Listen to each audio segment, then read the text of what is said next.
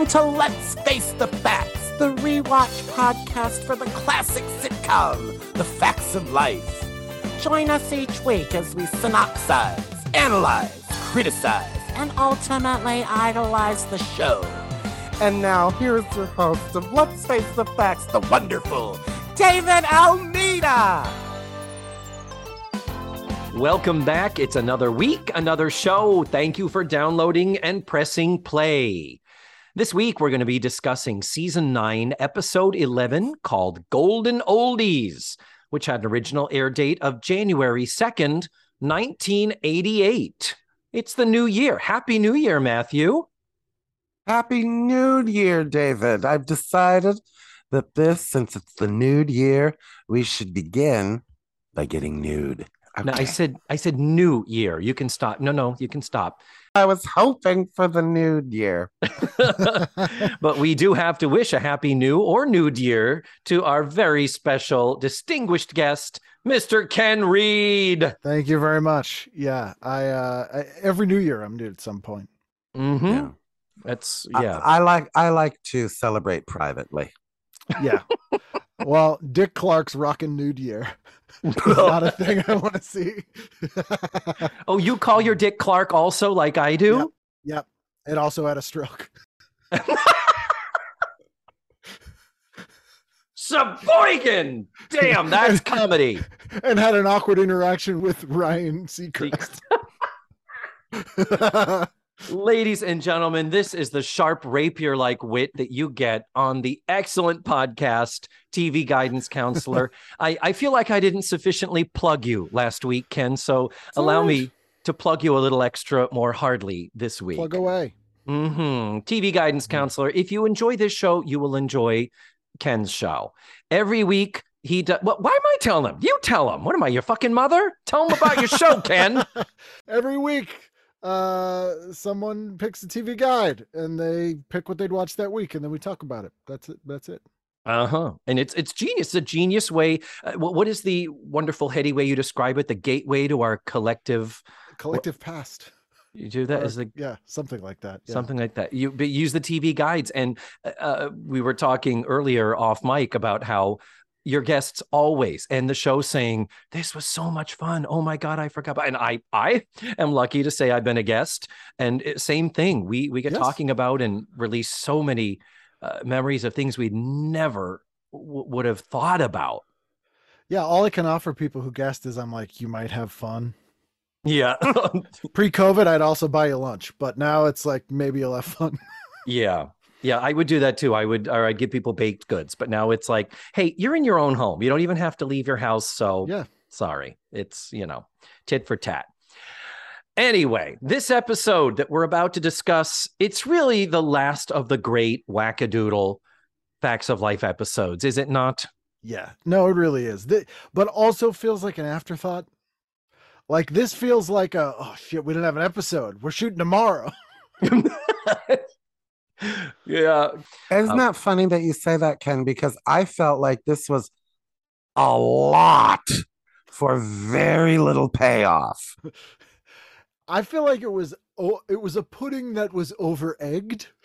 Yes. It was way too much. It was a very, very thin premise, very last minute that they tried to make up for by apparently hiring 700 Catskills vaudeville comedians to come punch this up in a marathon all-nighter.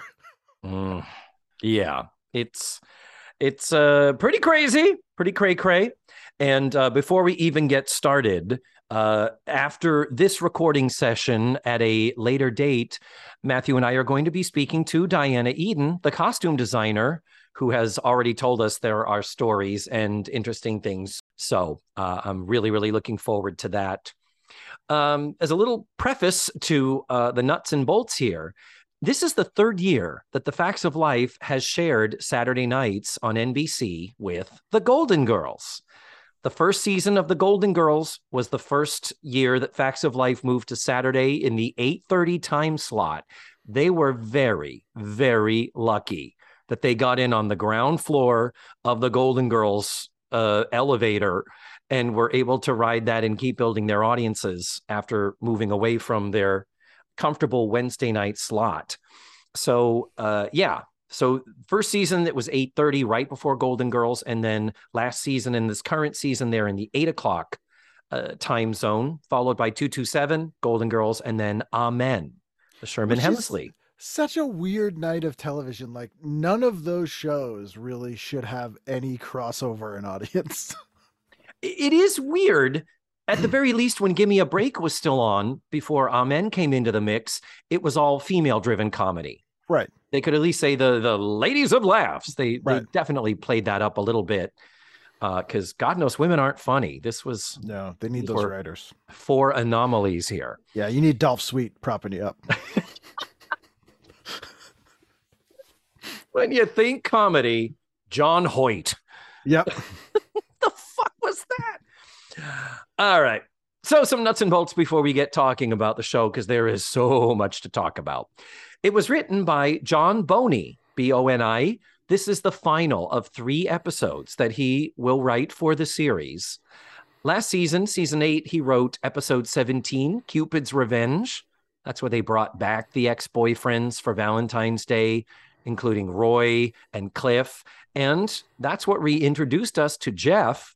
That would eventually lead to Tootie's engagement.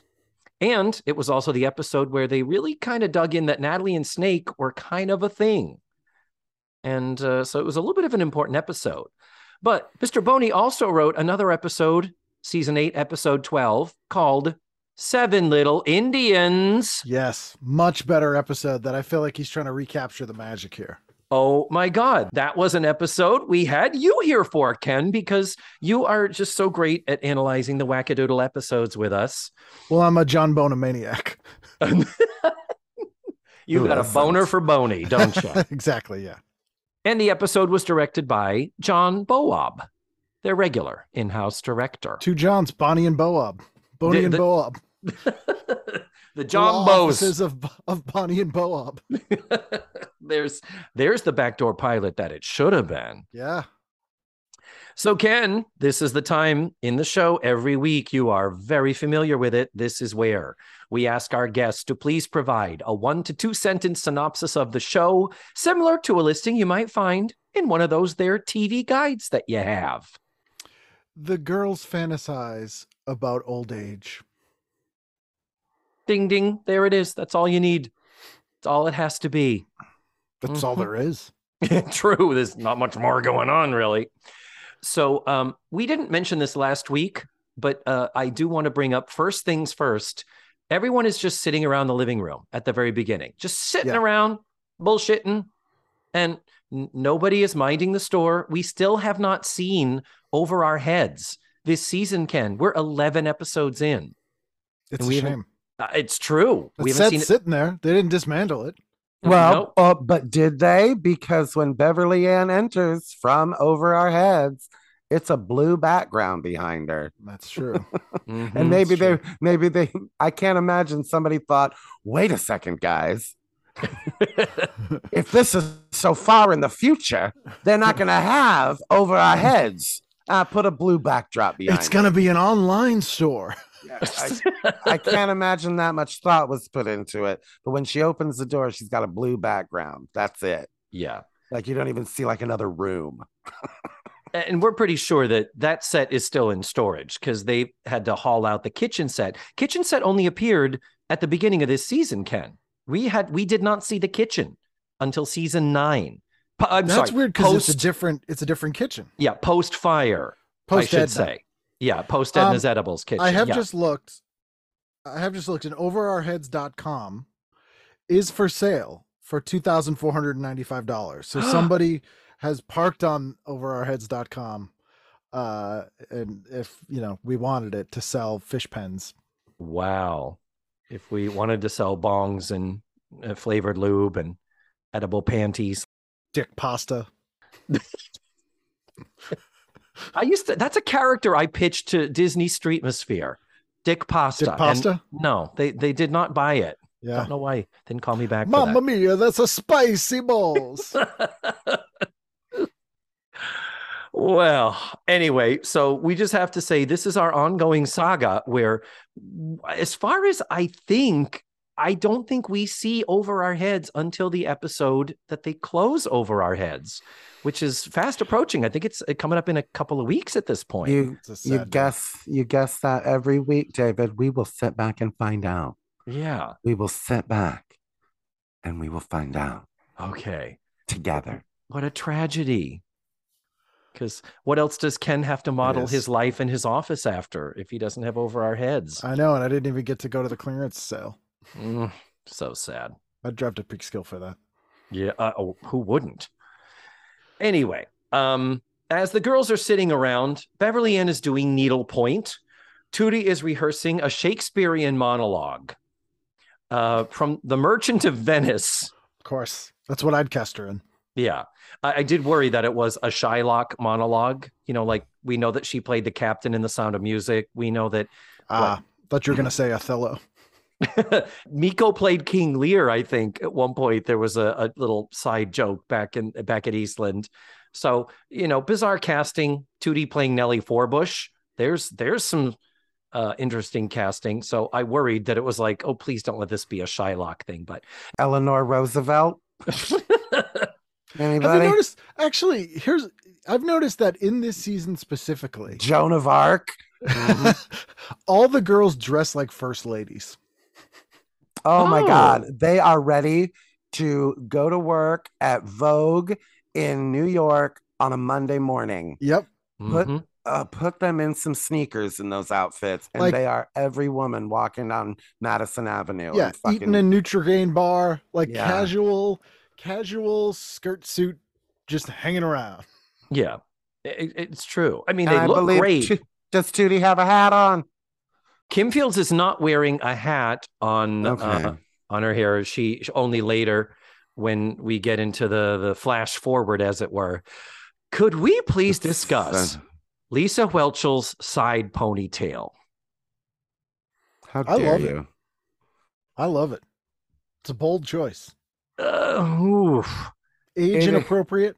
Yeah. Yeah, that's my thing. I'm like, if you were 12, maybe a side ponytail, but you're 21 now, Blair Warner. Here's my theory. Side ponytail theory. Okay. So that later in the episode, the contrast between her now and the old her is more pronounced. That's the theory. Huh. Okay. She's actually 23. I was wrong about the age. A 23-year-old, even in 1988. I'm not sure. I do not think I can support that. I can't sign off on it. You like it, Matthew? Seen it done. Here's the thing. No. Here's the thing. No. Here's the thing. And I'm trying to think of another hairstyle that I can say this about that will make sense. First of all, Cyndi Lauper had a side pony, technically. That's true. Mm-hmm. But she's so unusual. And also, what's her pussy? Stacey Q. How dare you? Cinnamon. Yeah. Fuck, I can't think of her name. But Blair's side pony is, I think, in 1987, I think the way it's styled, it's what you would call like a fashion side pony, like a high-end side. You know what I mean? That's a Vogue side pony. This is like a Princess Di side pony. Yeah. Does that make sense? You know what I mean? Well, of course, Lisa Whelchel elevates anything and everything that she wears. That is absolutely an empirical fact that cannot be negated or argued. That stands. But I'm not gonna say I didn't see it and go, holy, oh, come on. Yeah, okay. Yeah. All right. We're all on the same page here. Yeah. Okay. We're all okay. We're all talking. Yeah. So just to kind of give a little bit deeper detailed setup here. Blair is doing her nails. Joe's doing some sort of paperwork at the desk.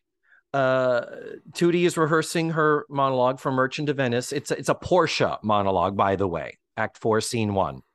And the sort of catalyst, as it were, is Natalie mentions she's mailing a contribution to her retirement fund.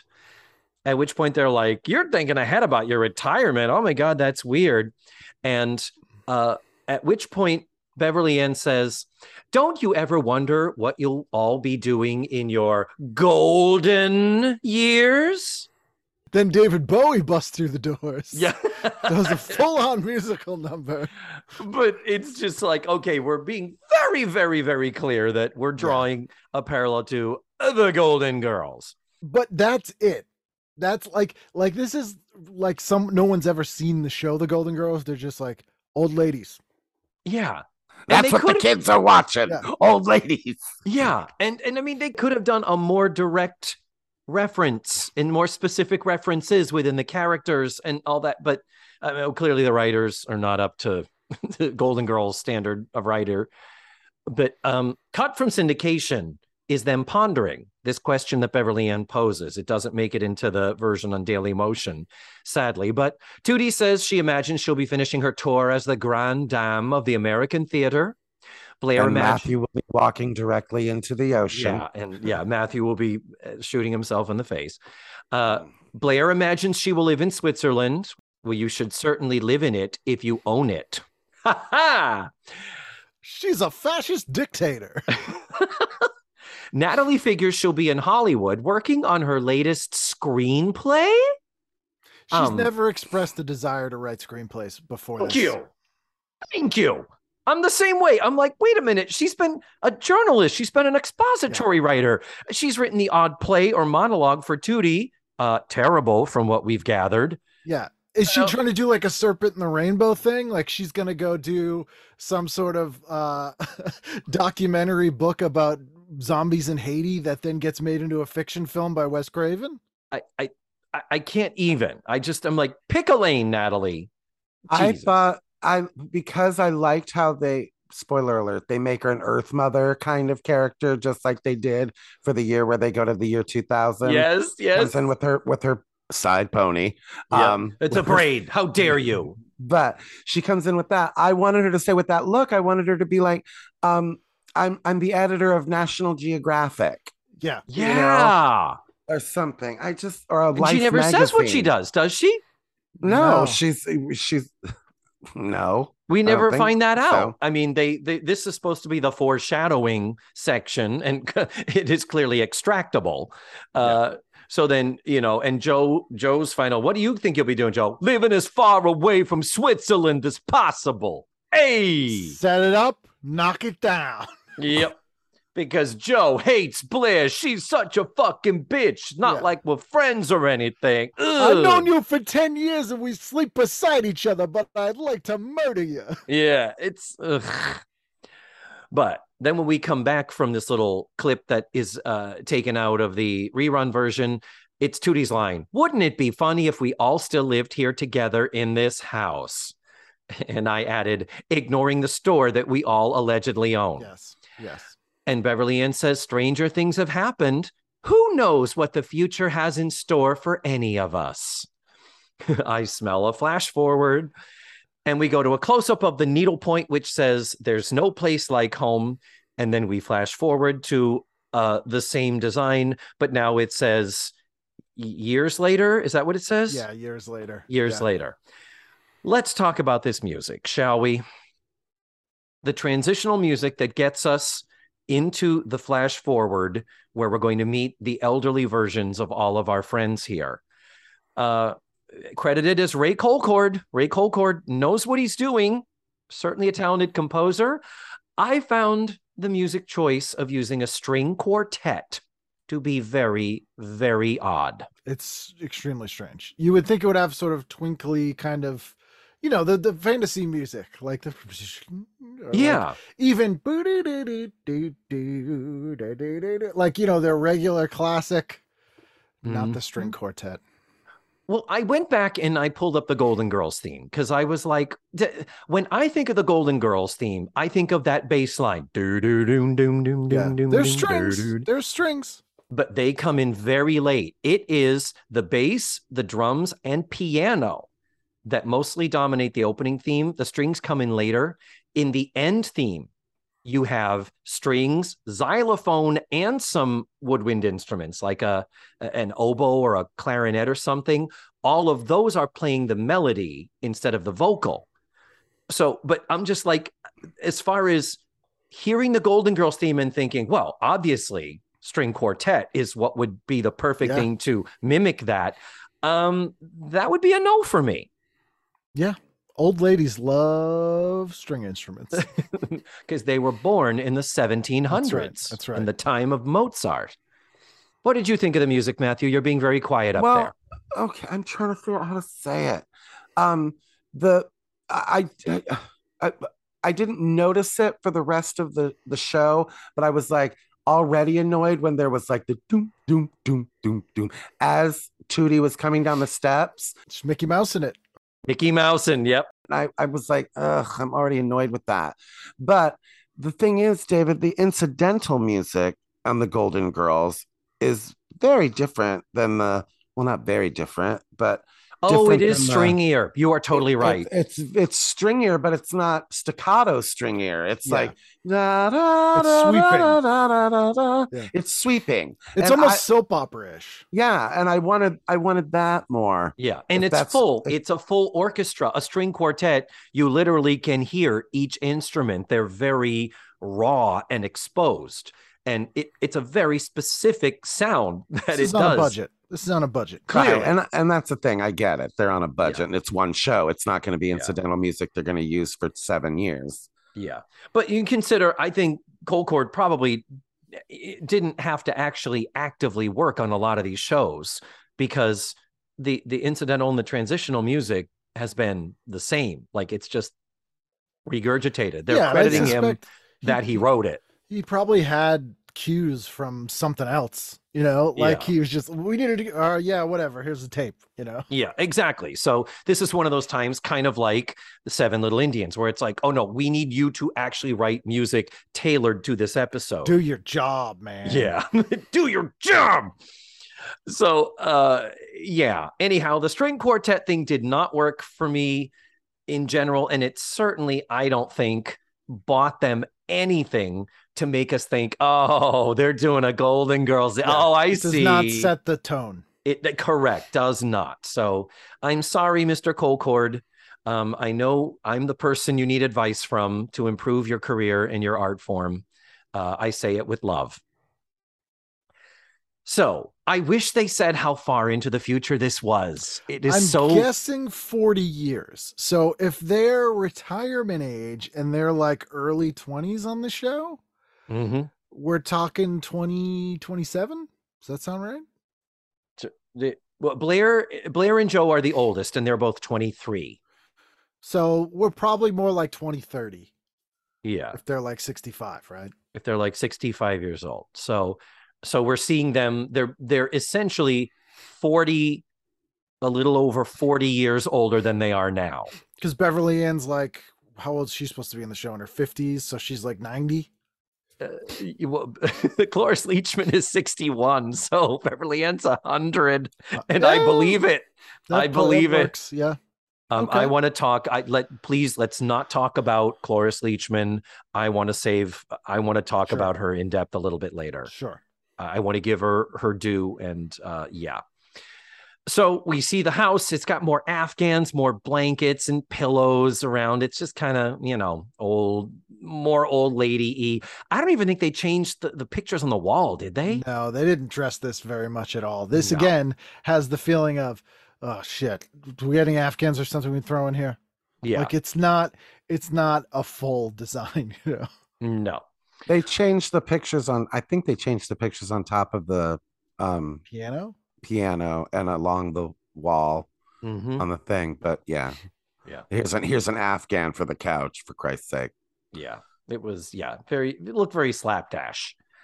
So then it sort of, the joke becomes, we meet each of the older versions of the girls, starting with Joe. Joe is wearing a floral house dress with the slip showing underneath. She's got a sweater and a scarf. She's carrying a purse. That's a Golden Girls reference because Sophia never was without her purse, though Joe is clearly not playing the Sophia in the show. She's clearly the Dorothy. Sort of. Yeah, well, I mean, as far as the cranky one, the one being the most insulting. But Jo is the most naturalistic of these performances. Like, she's playing an older version of her character. Yeah. We have said He's other girls... the only one who doesn't completely change personality somehow. Yep. By the time they get to 2027. Yes. Exactly. So, because with that, we have Tootie come in. Tootie is wearing this gorgeous costume, this gray gown with gray gloves, marabou around the sleeves, wide-brimmed hat, pink flowers, a pink scarf, longer flattering wig. Being Cicely Tyson.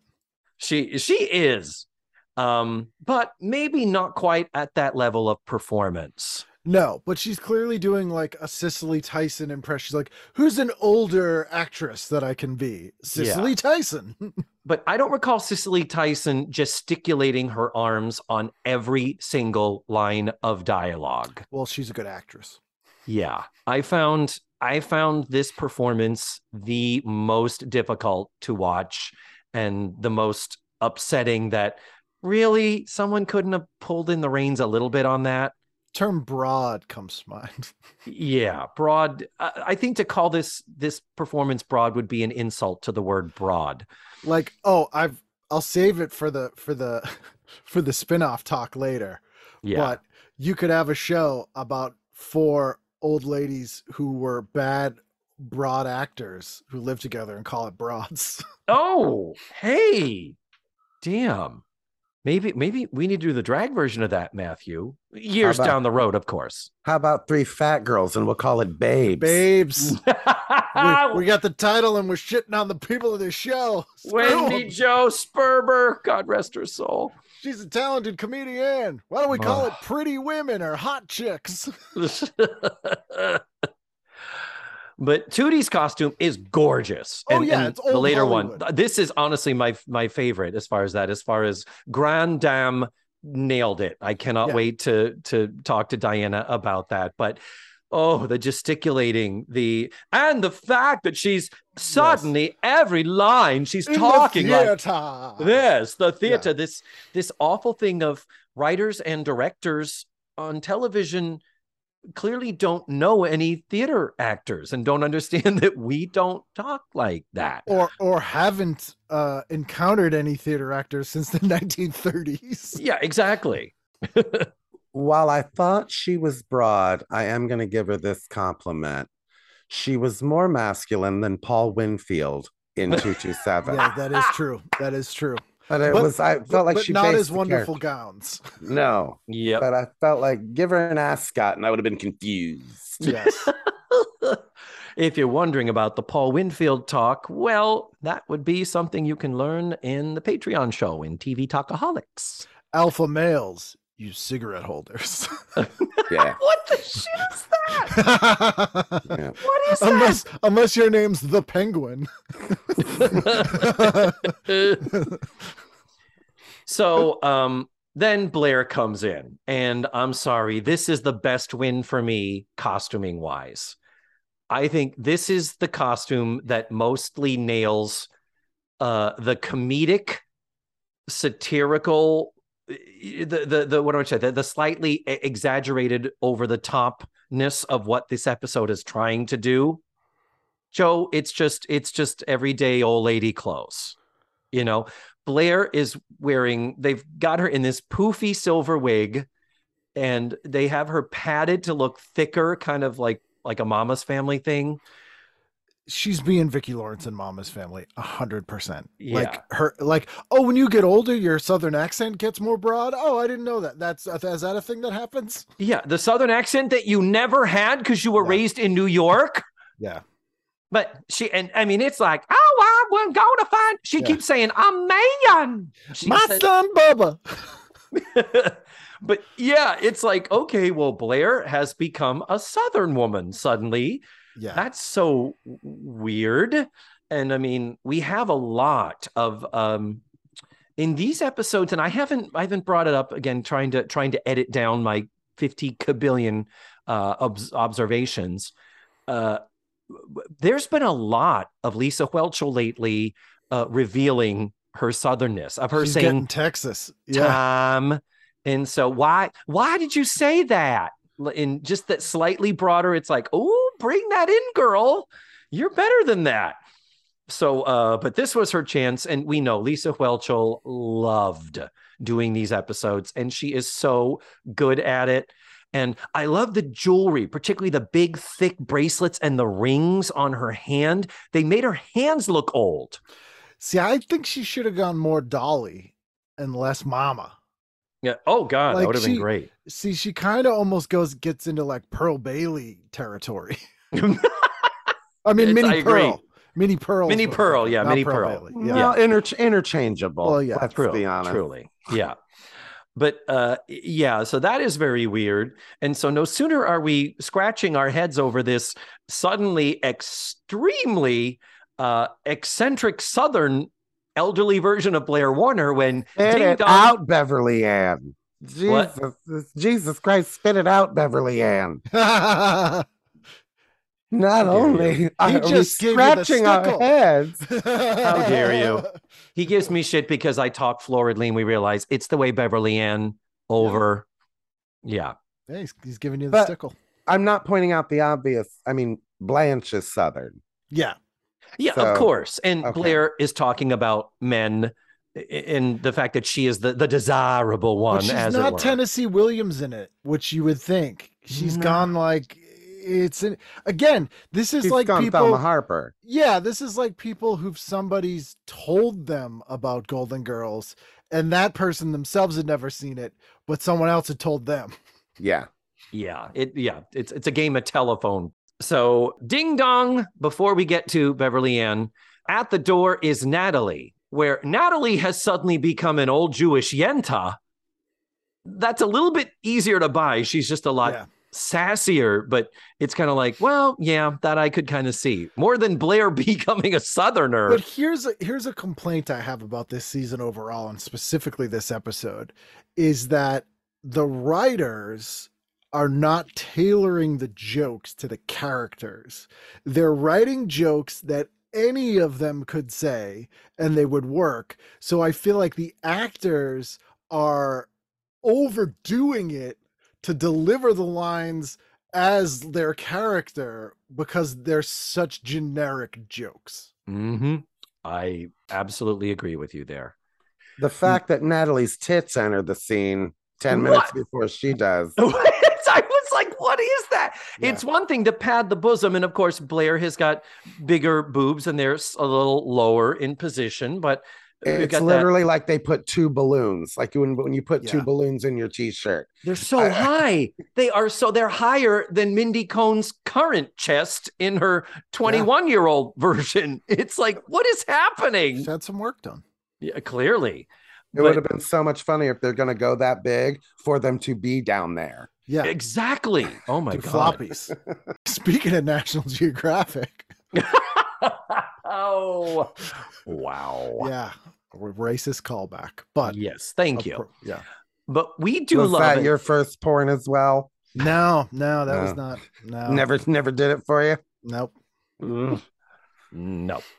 But we do love, and I cannot wait to ask Diana about this, was the costuming of Natalie informed by the previous time we saw an older version of Natalie, season 5, episode 20, Dream Marriage, where there were no prints. It was all solids and lighter colors, but it was the same hair, the braid down the side, sandals, earth tones, draping clothes. She looked like she had just arrived from Tatooine. Yeah, or she had just finished pledging money to NPR. Yeah. And at that time, she wasn't living locally. This one, she says she's local and her daughter kicked her out. But at that time, she was living in, was it Phoenix? That sort of hippie, out in the desert, unplugged lifestyle. Like she was kind of that Earth Mother sort of a thing. Now with this, we're getting a Jewish Yenta, adding Alta Kaka in there. Yeah, we're getting tote bag green right here. Tote bag? I don't know what that means. You know, like the old ladies, they get those canvas tote bags for giving to like PBS or whatever. She's like that kind of. There we go. Okay. Tote bag green. Tote bag green. But she comes in and she's like, my daughter's husband convinced me to kick her out. I shouldn't have named her Tootie. And That's she's really overplaying this, like she's deliberately overdoing all this stuff. Yeah. And honestly, I don't think it's as effective as natural Mindy Cohn, who it just comes so naturally to her, and it's beautiful. It's like, why are you being Jackie Mason?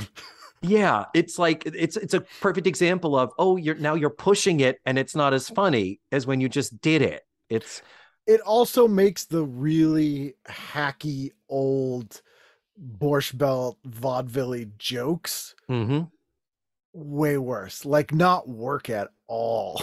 Yeah. Yeah. Yeah. At one point, Blair talking about her money situation, she walks over to Natalie, who is sitting, and she says, "I'm flat busted." Come on. And her result is, well, I mean, they've looked better, but I wouldn't say they're flat. Ha ha! Yeah, it's like a total pockets. Who's got pockets? Yeah. So yeah, we've covered the girls and their looks and what they've got, but before they answer the door for Natalie is when we meet Beverly Ann, and Cloris Leachman playing the elderly Beverly Ann is a masterclass in comedy, in broadness, but with subtlety, in magnifying something yet still being grounded. If there is ever an episode that showcases the genius of Cloris Leachman, I'm not being facetious. I'm like, she should have won a fucking Emmy for this episode.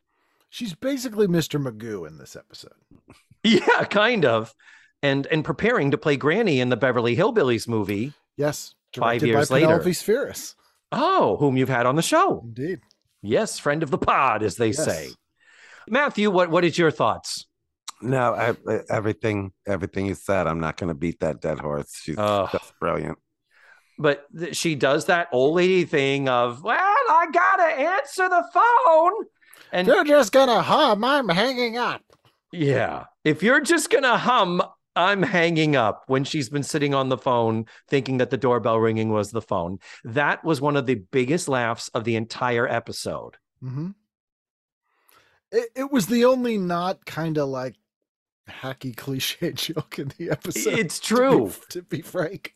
Well, because it was almost a little, because again, it was kind of based in reality, but it was also ridiculous. It's like, I could get why an old person would think that they're just it's a Mr. Magoo joke. Yeah, you're true. It's so true. I never thought of that. But that's perfect. But they've got her in sort of typical old lady garb.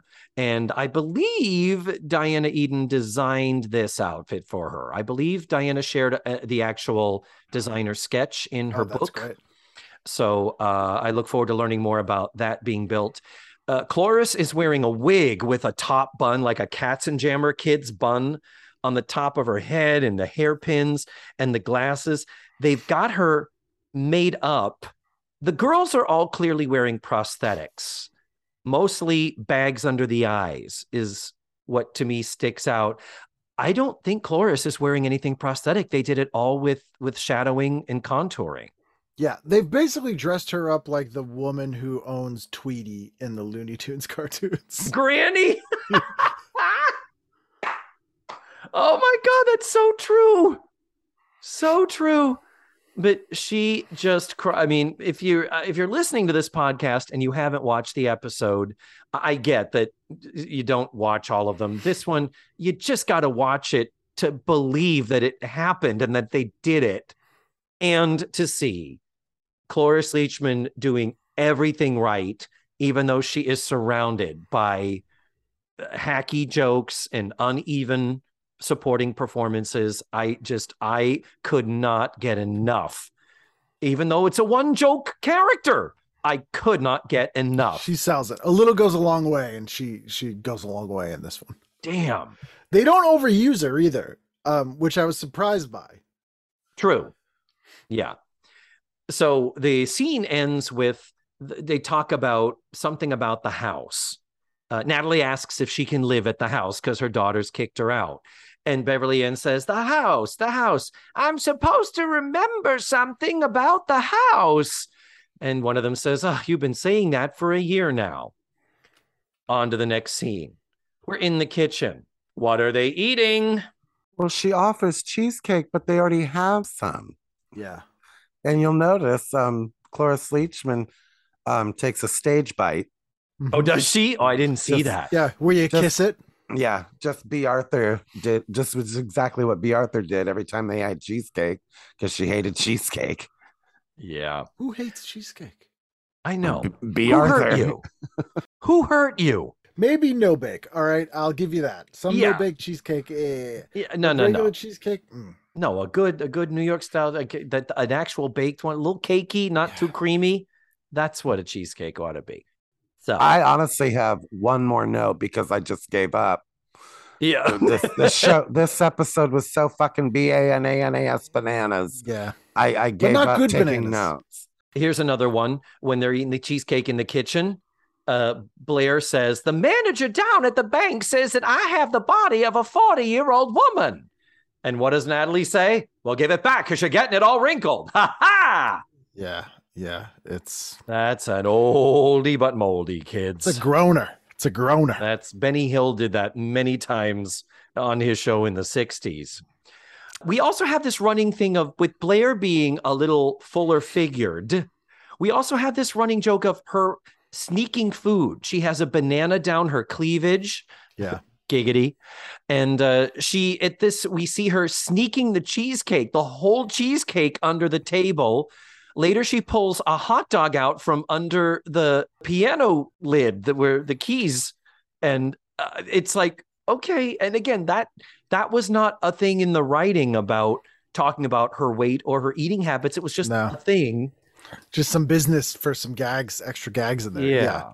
It's like they got outside people to just come in and punch up. It didn't matter. Yeah. They're just like, what'd be funny? She pulls out a hot dog. I don't know. Yeah. Next. Okay, moving on. Like, hey, they're dressed like old ladies. It's funny. Whatever they do, it's funny. They're old ladies. Yeah. Kids will get it. Yeah. Yep. And where's Pippa? Where the hell's Pippa? I wondered that too, but probably for the better. I want to see 50-something Pippa. I want to see 50-something Pippa right now. Yeah, true. I mean, did you see on her Instagram? She sang, "Look at me, I'm Sandra Dee," when Olivia Newton-John died. She's just standing in her kitchen saying it. It was like, Olivia Newton-John's someone I talked to about doing the show. Oh, tragedy. Talked to her on the phone before. She's very, very nice. Oh, that's so sad. She didn't get to do it. Jane Seymour introduced me to her.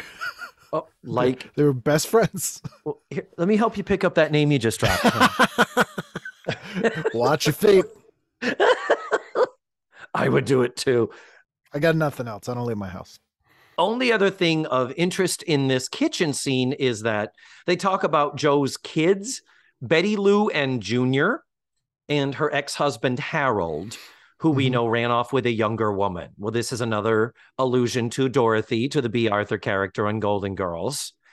And then one of the most interesting prophetic things.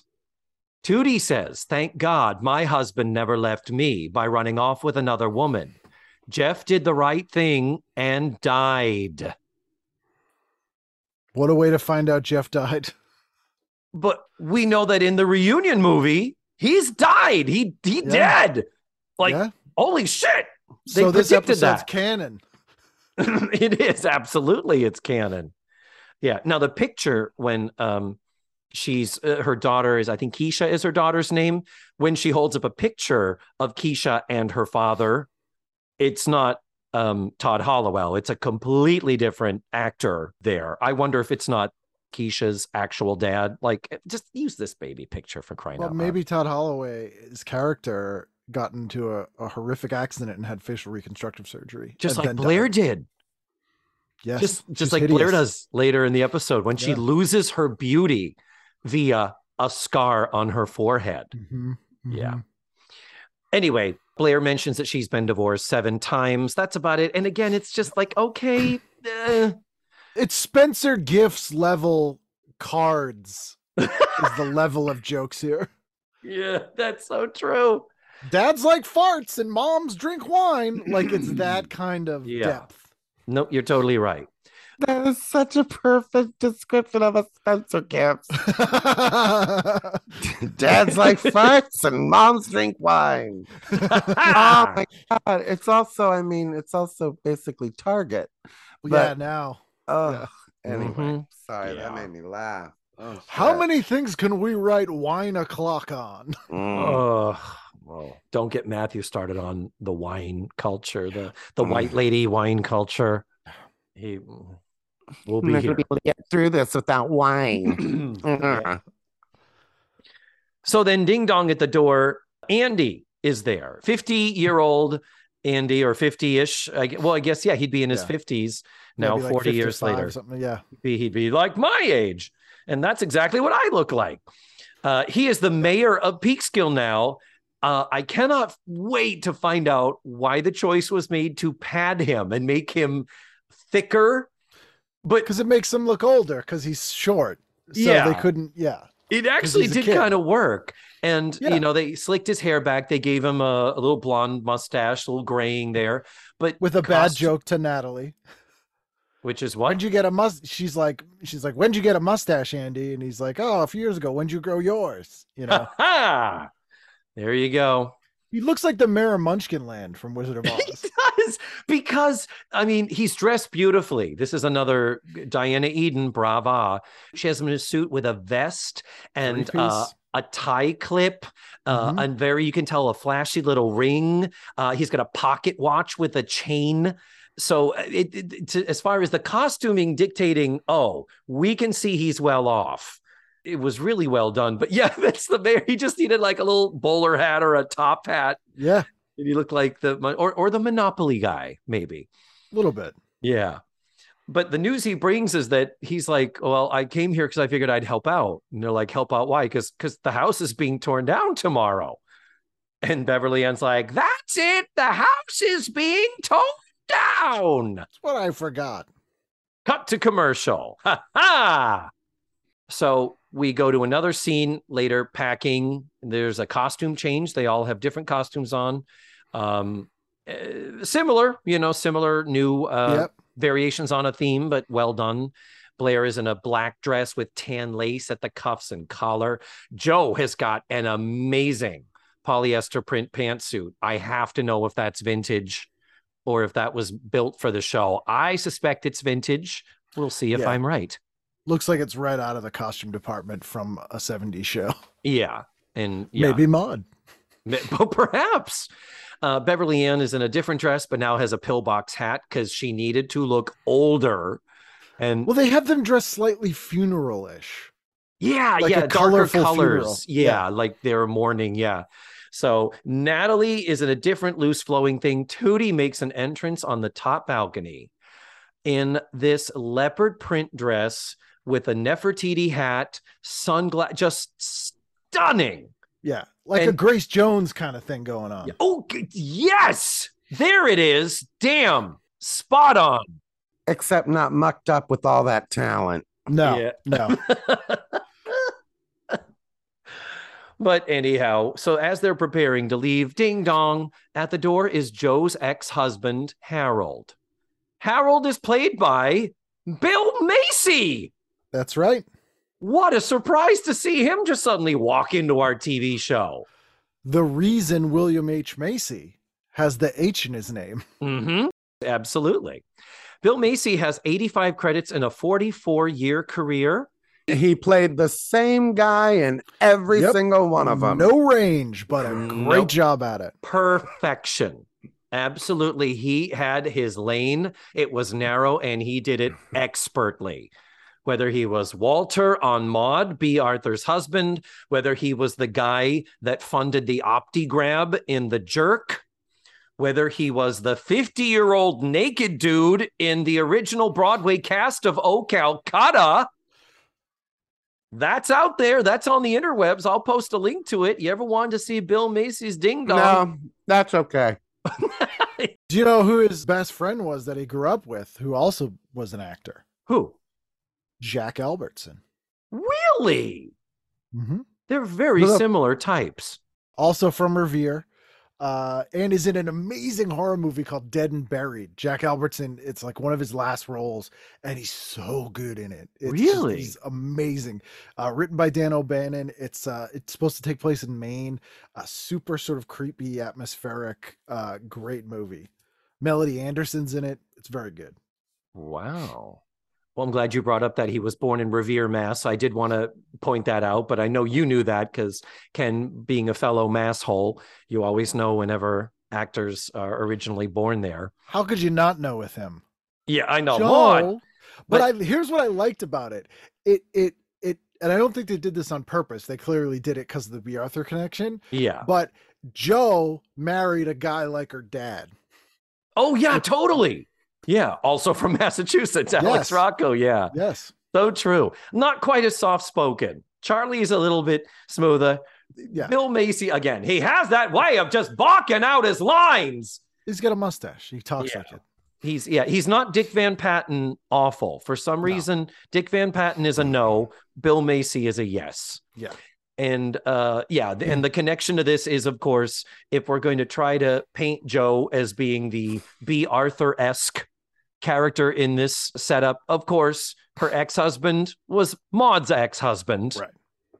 And Maud was 1972 to 78, ran for 6 years. God. Anyway, doesn't matter what happens in the rest of it. We've really hit upon all the things that were of note. The plot doesn't matter. And the plot is not resolved. They're about to tear the place down. Other than Bill Macy is a piece of shit who demands that Joe take him back and says, I can stop the demolition of the house. I'm going to tear your house down unless you do it with me. Yeah. Basically, essentially. I'm begging you to come back. I'll stop the destruction of the house. Yeah. Here's the one thing I'll say about this episode. I want to see like a Rashomon style edit or cut of this episode where we don't see the stuff acted out. We just see them literally sitting around talking about it, because that would be the weirdest thing where they'd be like, and then Joe has this husband probably, and he looks like Bill Macy. And then he comes in and he says, like, because this is what they're talking about.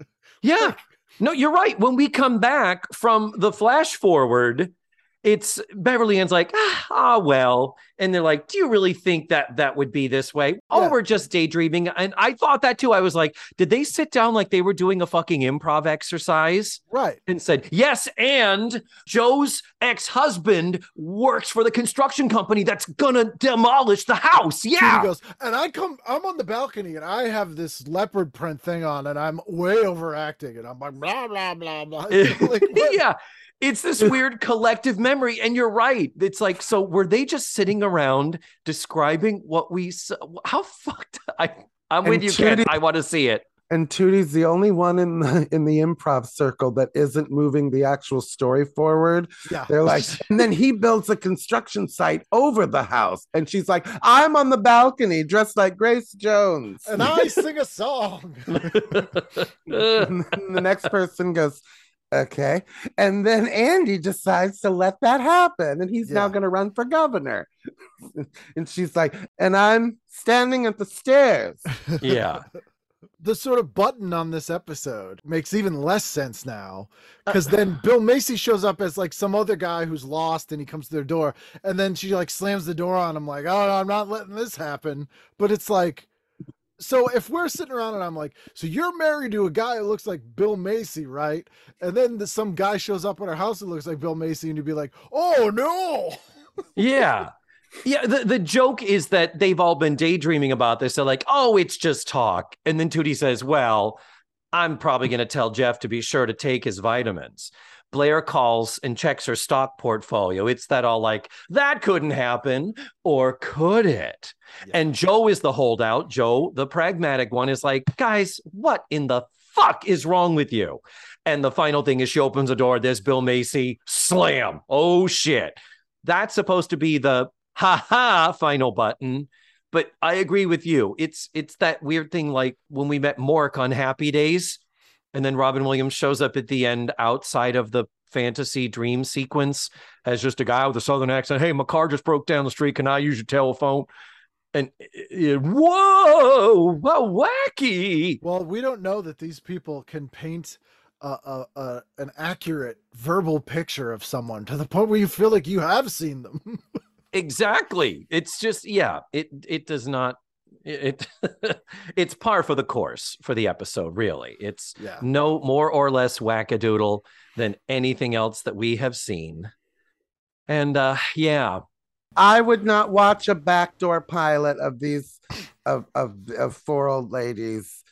And yet I know that I say that having watched every episode of The Golden Girls. Yeah. Well, not these old ladies. They were not compelling. They were, again, it did feel slapdash and mishmash together. It felt like it needed a little bit more time to cook and flesh out. The pilot's called Broads. Broads. You're totally right, because it's broad. There you go. You already came up with it. It's genius. All right. It's been fun. This has been amazing, Ken. I cannot believe we are lucky that we got you 2 weeks in a row. Jesus, thank you for sitting through fucking 3 hours of this. And you look just as attractive this week as you did last week. I will add. Well, thank you, gentlemen. That's Annie Hoozle. Compliments.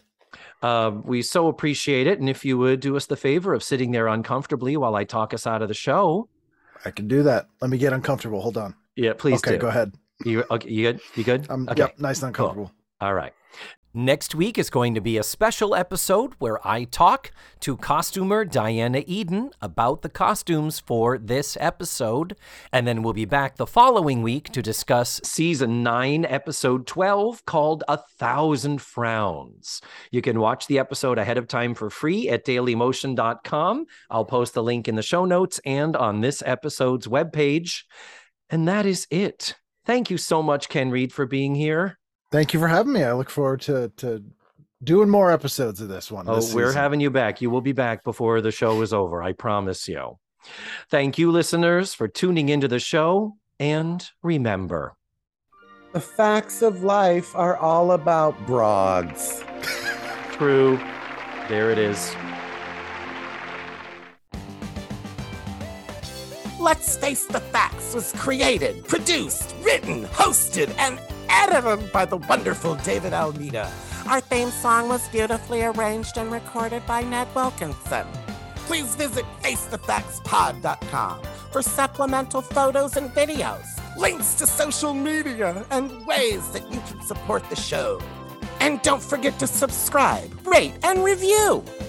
This is Matthew Arder saying tune in again next week for another thrilling episode of Let's Face the Facts.